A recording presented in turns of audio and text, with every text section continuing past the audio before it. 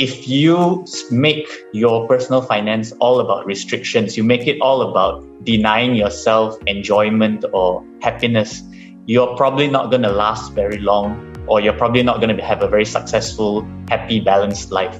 Rather, my suggestion is actually you need to allocate that little bit of fun money, because it's only going to make it more practical, more sustainable for you in the long term. Aaron Tang is the country manager of Luno, Malaysia's first and largest international cryptocurrency exchange. He's also the founder of the popular blog Mr. Stingy, which is a blog dedicated to the art of optimization. On this blog, he writes on topics such as personal finance, career, relationships, and life in general. His work has been published on international websites like the Huffington Post, the Goodman Project, and Business Insider. Today, we have invited Aaron to speak to us about 6 practical money principles to up your personal finance game.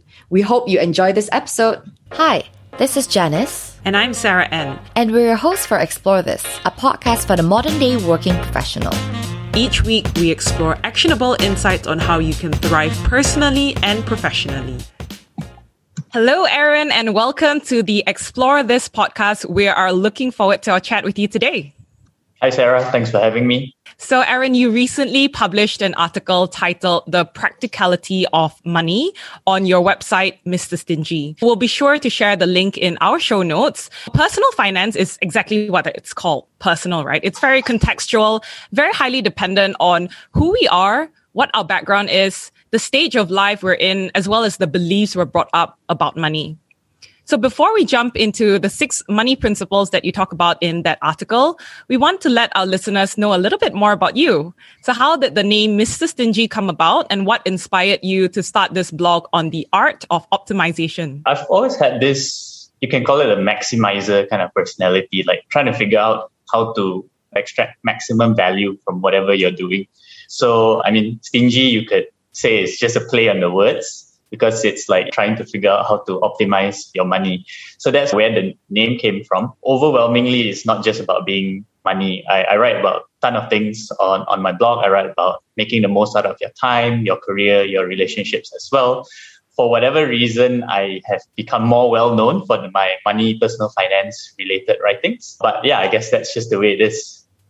And the topics that you write about on your blog definitely resonate with, people like Janice and myself. And, at the start of this conversation, we mentioned how we've been following your blog as well as Twitter for years now, right? So it's really cool to have you on this podcast where you're able to chat with us, as well as share some ideas and beliefs that you have about personal finance. So with that, I want to know, what is one overarching guiding principle that you have when it comes to personal finance in your life?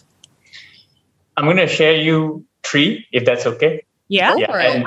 And these aren't original, right? I got this on one of Morgan Housel's tweets. Morgan Housel is, of course, the guy who wrote the book, The Psychology of Money, which is really, really amazing book. And there's so many things that I personally believe which have been defined so clearly in the book. Anyway, the 3 principles that he said are, number 1, spend less than you earn. Number 2, invest diversified for more than 10 years. And number 3, expect and accept volatility. So in his tweet, which was pretty viral, he said that actually 90% of finance is just these 3 principles, 90%. So I thought that was a really, really powerful way to describe what most of us should probably just be focusing on. Yeah, that's really great, Aaron. And I think another thing that you also mentioned on your different posts as well is that there's no one best way to manage money. There's something that works for you. There's something that works for people like Sarah and myself, in our sort of late 20s. And at the same time, there are also ways to get better with money in practical and reasonable ways, which is something that you helpfully wrote about in your latest blog article. So maybe let's dive into your first point. So you wrote about how one can use money to buy happiness, right? And a common quote that we have heard growing up is that money actually can't buy happiness. But on the contrary, we came across a quote recently by a Harvard Business School professor, Michael Norton, who is the author of Happy Money. And he says that if you think money can't buy happiness, you're not spending it right. So we want to get your thoughts. What do you think about that quote? Yeah, thanks, Janice. I absolutely agree, 100% agree. And I think the thing about money advice, money tips, or even money articles that people like us often read in media is because money is such a personal topic, something that you brought up about 1 minute ago. Money is such a personal topic. It's very different for people in, say, their 40s or different for a student in their early 20s. It's very hard to give one size fits all kind of advice. So the very basic information that you read about money is often overly generalized, right? Because you can't tailor make one popular article for just the people in their teens, or you can't tailor make it for people in just their 50s. So often what you see is just a very broad generalization. And that generalization has come to certain cliches, things like, oh, don't spend money on coffee, or, money can't buy happiness. Or even if we're broadening the scope, it's like you have to pursue your passion and then you'll have a very good life, things like that, right? But when you dive a bit deeper into the details, that's when you actually realize that there's a lot of nuance. I guess you can call it second level thinking that you can do about these things. And it comes to money, I think money can buy you happiness in the sense that, number one, it offers you security. So your most basic needs, right? Your shelter, your food, your security, your comfort. Or put it the other way, if you don't have money and if you aren't able to take care of these needs, then you're absolutely going to be sad. You're going to be miserable, right? Because these are your base level needs. But apart from that, we can find that money can give us many, many other things. For example, it can buy you experiences that you're happy. It can give you freedom to pursue things you're interested about. And third of all, perhaps the most common one, it allows us to love or take care of our friends and families and our loved ones. So that's some examples of how people can actually use money to buy happiness. So I kind of want to dive a little more into that, right? Because in your article, you wrote that your recommended advice is to set aside some money to blow every month instead of restricting yourself. Like you mentioned, like no coffees, no avocado toast, as they always say, the millennial love. So after you save money, we should be reminded to also spend some fun money. F-U-N, not F-U-N-D. Yep. So actually many of our listeners are young working professionals, and some of them are probably figuring out, I don't know what is the best allocation for me in terms of how many percent should I save, how many percent should I allocate to expenses, and how can I allow myself to have that fun money portion. So what would your recommended allocation be? Going along the theme of money advice that's practical and reasonable, one of my favorite, I guess you can call it systems, is the 50-30-20 budget. So 50% is for needs. And when I say needs, it's for things like your fuel, your housing, your food. These are your basic needs, or even paying your education loan, etc. That's 50% of your monthly budget. And then 20% is actually for savings and investment, right? That's for the emergency savings. That's for investing for the future. And then 30% is actually for the wants. So if you can consider your wants, for example, travel, eating out, going out on dates, or going out with your friends, that comes from the 30%. And that fun money also should come from that 30%. Now, again, just to add some context, if you maybe decided that you wanted to tweak, let's say instead of 50% on my needs, I just spend 30%. Maybe I'm lucky enough to live with my parents, and then I can save more money, I can invest more money. I think when I wrote that article, it's not so much the specifics of the numbers that I'm interested in. Rather, it's the principle that if you make your personal finance all about restrictions, you make it all about denying yourself enjoyment or happiness, you're probably not going to last very long, or you're probably not going to have a very successful, happy, balanced life. Rather, my suggestion is actually you need to allocate that little bit of fun money, because it's only going to make it more practical, more sustainable for you in the long term. Another very practical step to get better with money is to let our interests guide us, right? And you touched on it very aptly, where you say a lot of times we focus our mindset on, don't do this, don't do that. It's a lot of restrictive sort of mindset. But what you're saying is we should shift it from a more restrictive mindset to something that is fun. There's a fun element to it, or a more positive element to it. So can you elaborate with us a little bit more on this? Yeah, absolutely. I think it's very human nature for us to go against restrictions. We almost want to rebel against restrictions. Think about our parents, our schools. They implement like 20 rules for us, and we just feel like we're trapped and we want to escape. So I know the rules are there for a good reason, right? They are there to guide us, etc., for good behavior. But at the end of the day, the way to motivate people to do good things is not by enforcing rules or like punishments or things like that. It's actually to motivate them towards positive effects. So you're not going to do so well by telling a person that, oh, you have to save this money or you have to invest in this. Rather, you want to motivate that person and say that, oh, do you want a better life for your family? Or, do you want a life where you can enjoy some of the nicer things? And then if you want that kind of life, you're going to need to start saving and investing when you're young. So I think that's a better way to motivate people. And it's not that the restrictions themselves are bad, but I feel that we have gone overly far in that direction and we need to swing it back to the positive side. In your article, you talk about how you first discovered your love and interest for cryptocurrency, and you're currently the country manager of the first and largest international cryptocurrency exchange in Malaysia. So can you share with our listeners about how did you first discover this interest in cryptocurrency, and how did that help you to shape your behavior around getting better with money? I think I first started in 2016, started reading about this new technology called Bitcoin. Very, very interesting because it's so different from anything that exists today in the financial world. And then people were calling it like a scam, a bubble. But the more I read, the more I understood it. And after I actually tried a little bit with my own money, and then I realized how powerful this concept was, how powerful this idea was, that it could potentially just revolutionize the current financial system, right? Which, we're all very comfortable with it. I think it works to some level, but humanity is always evolving. We're always changing. We're always improving. And to me, Bitcoin was one of those ideas that the more I studied it, the more I got this feeling that, this is not going away. This is only going to get bigger. How that actually changed me personally is that the more I studied it, the more I felt that, I'm interested to write about it, the more I'm interested to invest about it. And so happened that the opportunity to join crypto full-time as a full-time employee came knocking. And I also decided to take that challenge. And I'm still here about 3.5 years later. So that move actually worked out pretty okay. But I think the broader learning from this, it isn't so much about crypto or investing. It's more like you will typically in your career or in your life, you will typically do better in things that you're very interested in, right? For me, it was crypto 3.5 years ago.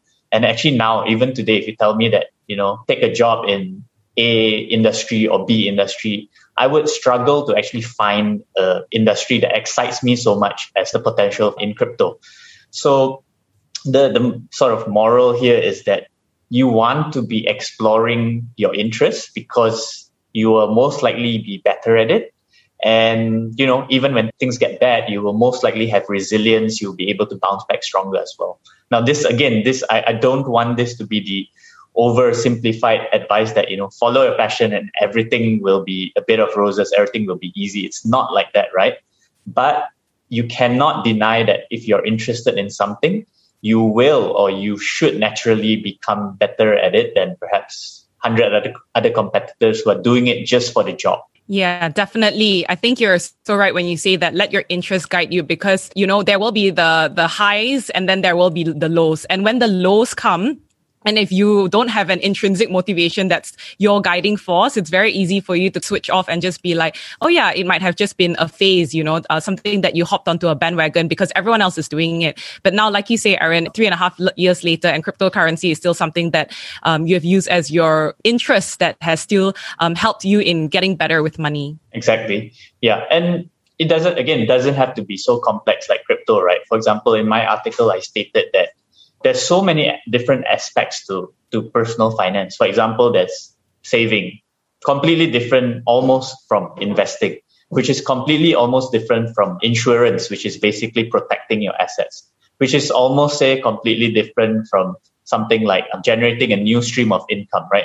So there's so many different angles to personal finance. If you actually went through like financial planning course, then you have things like taxation as well. But the point I'm trying to make here isn't that you need to study it like end to end like an academic. Rather, you start with the thing that makes most sense to you, that brings most interest in you initially. and then you learn, you grow from there.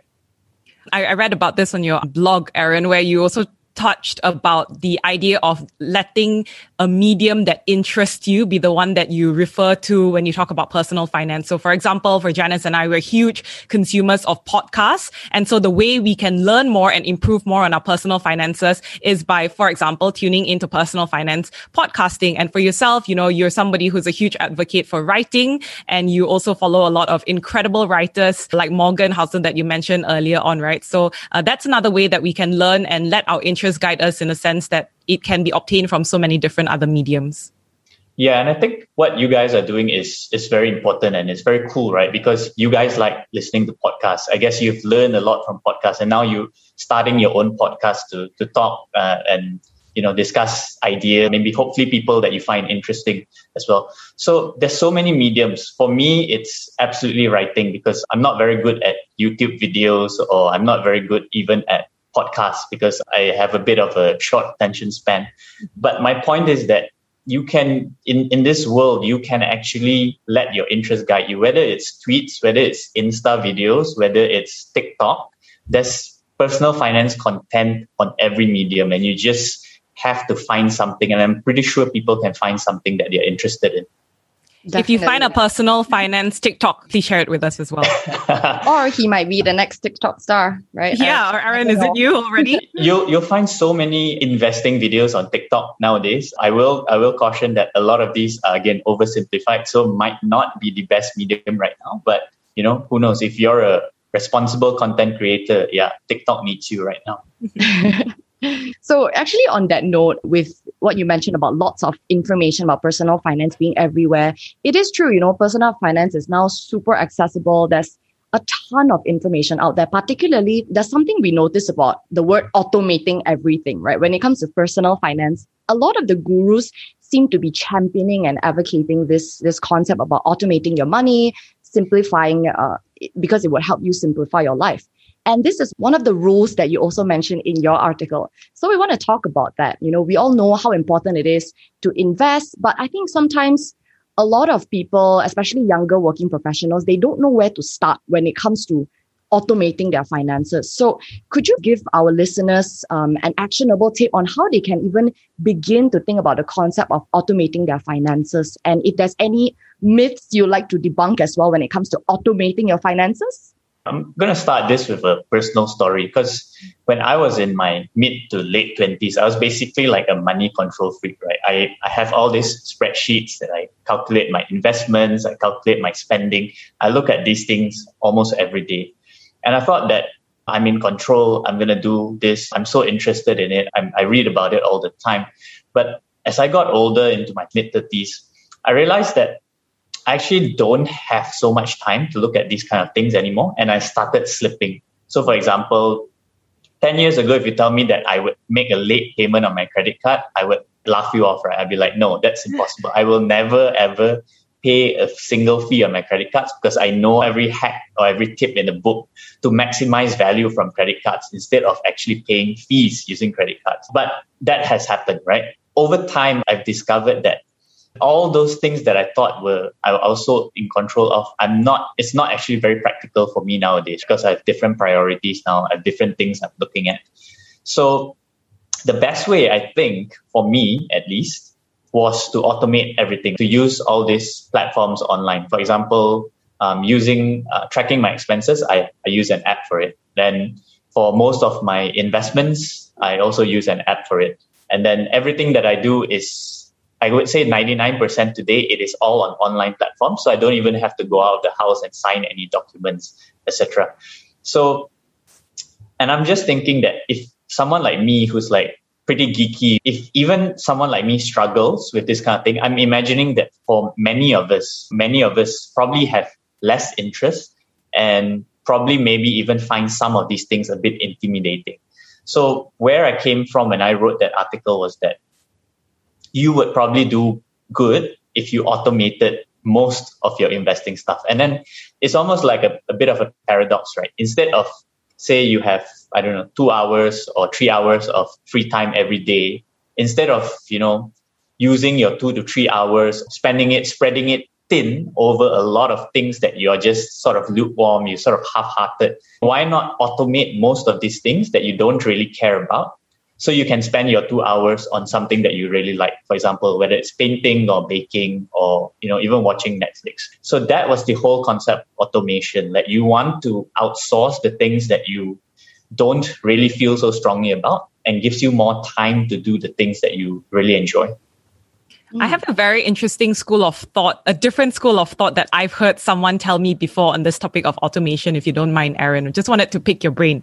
So when I was sharing with this friend of mine about how, I was trying to do exactly that, right? Automating because it helps free up my time to do things that I care about more. She brought up the interesting point that, she doesn't want to automate because by her spending, example, half an hour, 1 hour every month to, consciously sort of transfer money to this and that account and be aware of the payments she's making. It gives her that sort of idea of control, number one. And it also has this approach where she's making very conscious decisions about where her money goes to. So I think for me, my takeaway from that, and I'm happy to hear your thoughts, right? My takeaway from that is kind of do what works for you. Automation might not be for everyone. In my case, I thought, I'm happy if I don't have to spend time every month to do that. But for her, she viewed it as I want to be able to sit down at the end of every month to see where my money goes into. So what are some of your thoughts around it? So for me, if you ask me 10 years ago, I'm more like your friend. But 10 years later, I find myself in this situation where I don't want to look at a lot of this stuff anymore for whatever reason, right? Maybe I've lost interest, or maybe I feel that my energies could be more important, well used somewhere else. Now, the one thing that I truly enjoy or am interested in at the moment is crypto investing. So my philosophy right now is I'm going to try and outsource everything else. I'm going to use whatever tools available, even to the extent of using a licensed financial planner, which is of course not an automated platform, but it is in a way sort of outsourcing the tasks. Yeah. So that I can spend all the rest of my time like reading about crypto investing or even trying my hand at it. So again, this concept of outsourcing what you don't really enjoy and focusing on what you do. Sometimes it's not also just only about not what you really enjoy, but perhaps it's about not what you might have the strongest expertise in, right? Like, for example, you mentioned a financial planner. They might have more wider breadth of knowledge when it comes to different asset classes. So having a licensed financial planner to engage with when it comes to your financial planning might help you to make some new decisions or interesting investments that you might not have initially thought about, right? Yeah, exactly. It's the other angle which I haven't brought up until you brought it up, which is the expertise, right? Mm. If you say that I'm going to manage everything 100% myself, which is great. I mean, I admire that spirit.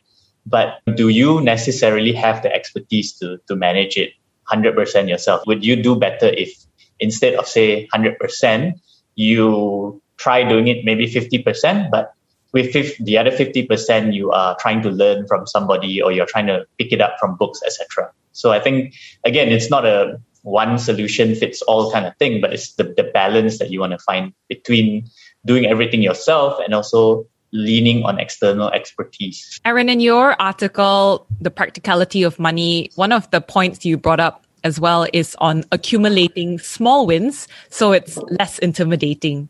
So can you share with us what did accumulating small wins look like for you in different stages of your life? The concept of accumulating small wins is because I think when I was much younger, when I was, again, in my mid-20s, there's always this fantasy, almost this dream that, someday I'm going to do my own business. Someday I'm going to launch my own thing. And I realized that perhaps I didn't take the step because it was too huge a step. I'm very comfortable in my day job. Like, for me to just drop everything and start a business, it feels very, very intimidating. And then I realized that actually that's kind of the same principle that goes across any time that you want to make any sort of change or improvement in your life. If you are struggling to take action because of whatever reason, very often it's because that step may be too big from what you're doing right now. And I'll give some simple examples of where it started for me. I've always admired people who write well online. I've always been a consumer of articles.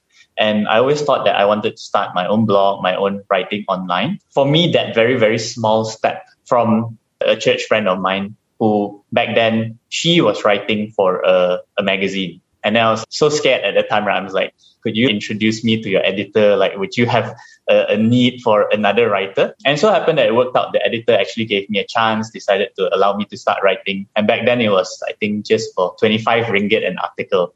Something really, really small. But to me, it was like almost a huge win, right? It was the difference between not writing and being a so-called published author online. So that's just one very simple example of taking one minor step towards your dream or your goal. And I've tried to apply this to every other improvement project or every other goal that I've ever had. Like, if something is too scary, just take one small step, because that little small step is the one that's going to motivate you to do more next. You touched on the idea of goals, right? And in this case of setting up goals when it comes to personal finance, I think the idea of having a lofty goal might seem too far-fetched or too out of reach. And I just wanted to tie it to James Clear's book on Atomic Habits, where he talks about how goals can provide direction and even push you forward in the short term. But eventually, a well-designed system will always win. And having a system is what eventually matters. So share with us a little bit, Aaron, about what other systems that you had in place in your personal life in achieving some of these initial personal finance goals. The big difference that worked for me actually in my own personal finance journey is the concept of automation or paying yourself first, automatically making deductions to pay yourself first.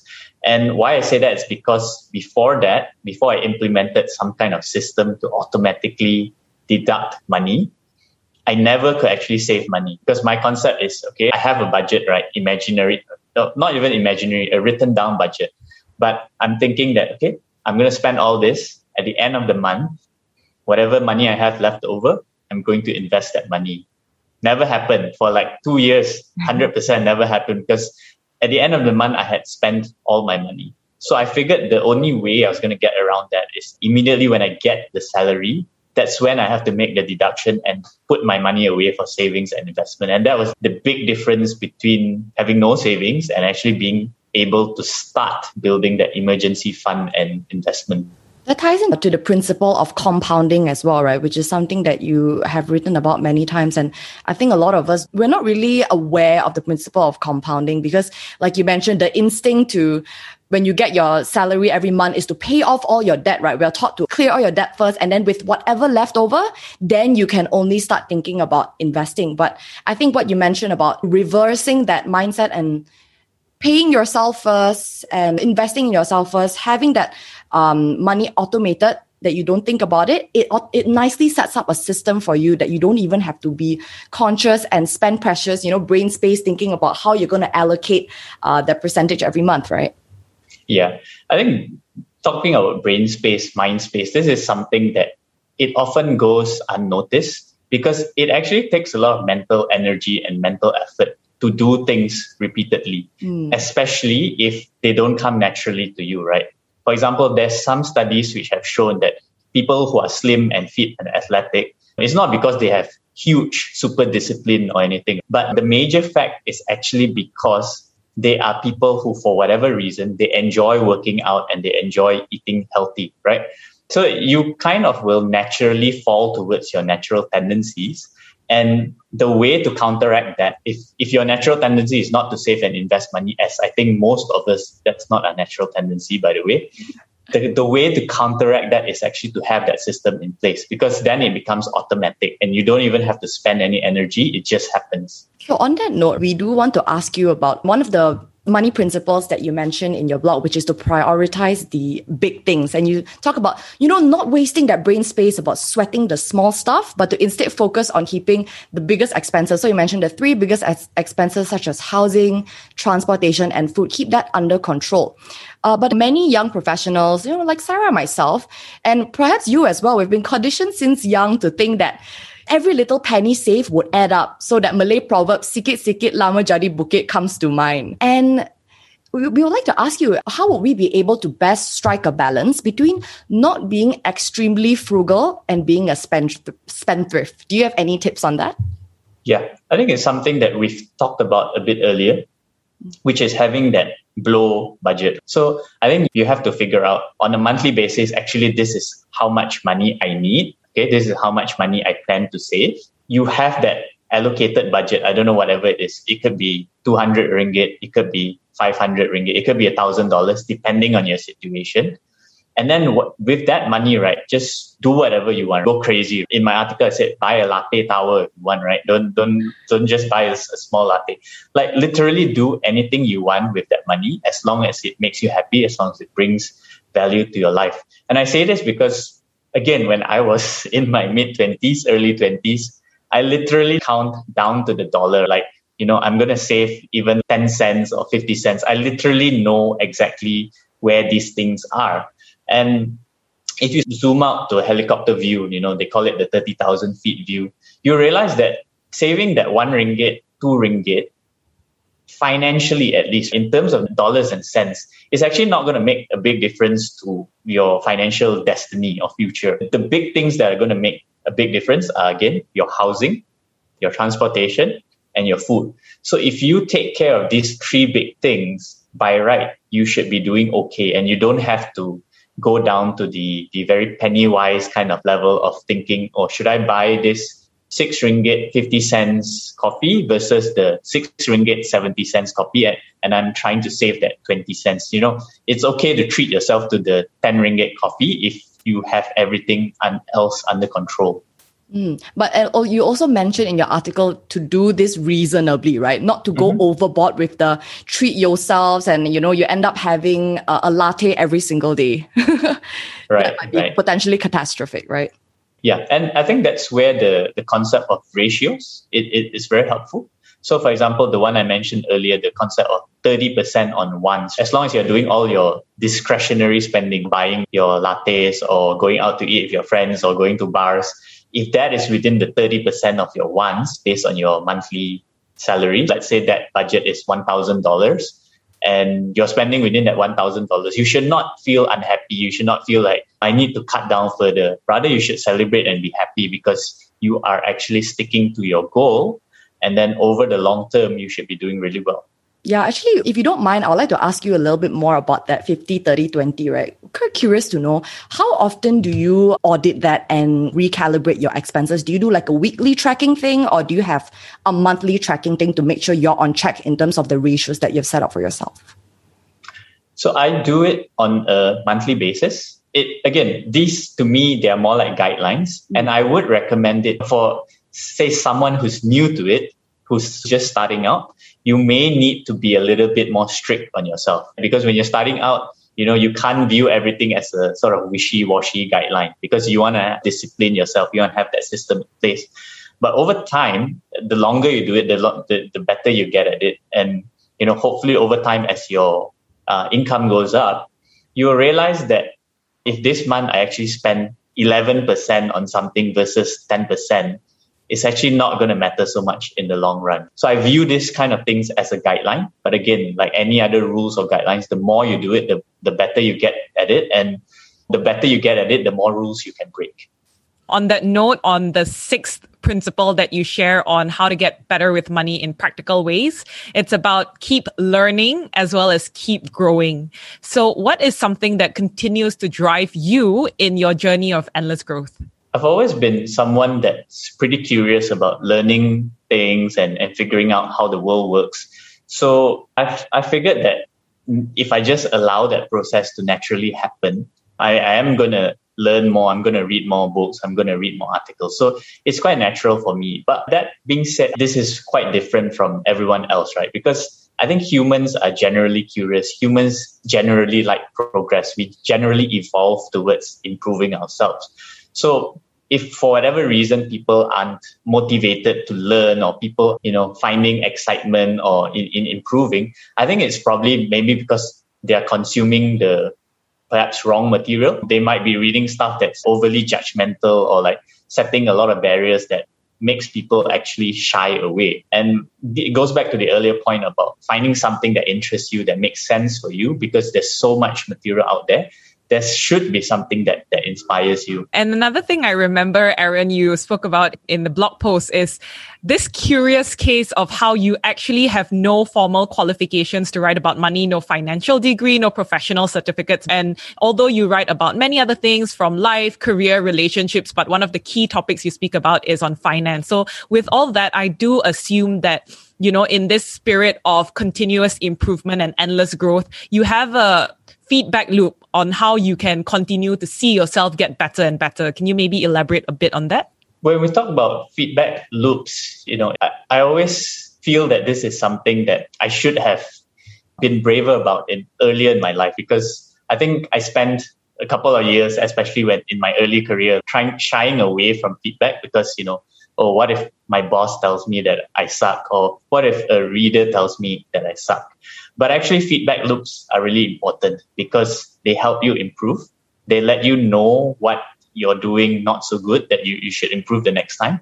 And especially if you're doing something, you know, in terms of like starting a business or even exploring a new job, those feedback loops are so important because they tell you what you're good at or what you can potentially make a good living at. And without actually taking that little step of putting yourself out there, then you may not be able to get an accurate, you know, realistic representation of yourself or how the world sees you. So that was the scary feedback loop thingy. You know, every time I write an article and send it out, it's pretty scary still. What if I get like hate comments? But yeah, over time, I've learned that hopefully I'm bringing value to people with my writing.